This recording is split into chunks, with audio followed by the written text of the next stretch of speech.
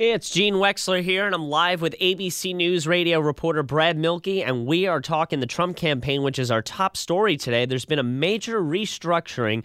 Brad, what do you know about this? It just came out. Yeah, that's right. So Donald Trump will keep campaign chair Paul Manafort on as the campaign chair, but he's got two new big hires. Steve Bannon will come on as the campaign CEO.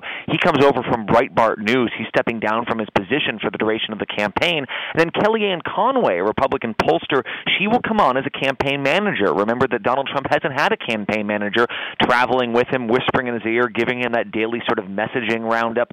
He will now have that in Kellyanne Conway.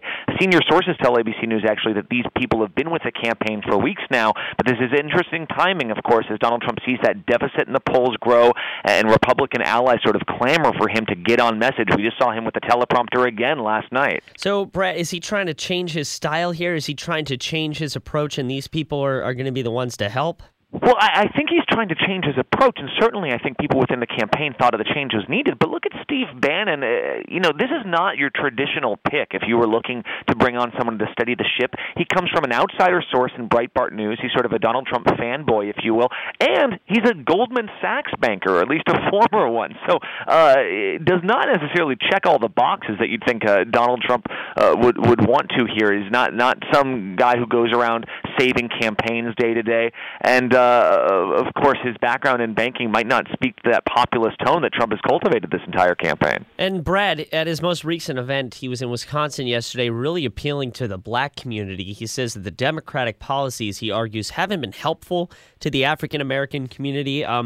And any word if this message is resonating? How's he doing with this one? Well, and this was another example of a teleprompter speech. In fact, this was the first time he's brought this teleprompter to a rally. So, he really wanted to make sure, I think, that he stayed, that his people wanted to make sure that he stayed on script for this and deliver this message that Hillary Clinton is taking your vote for granted.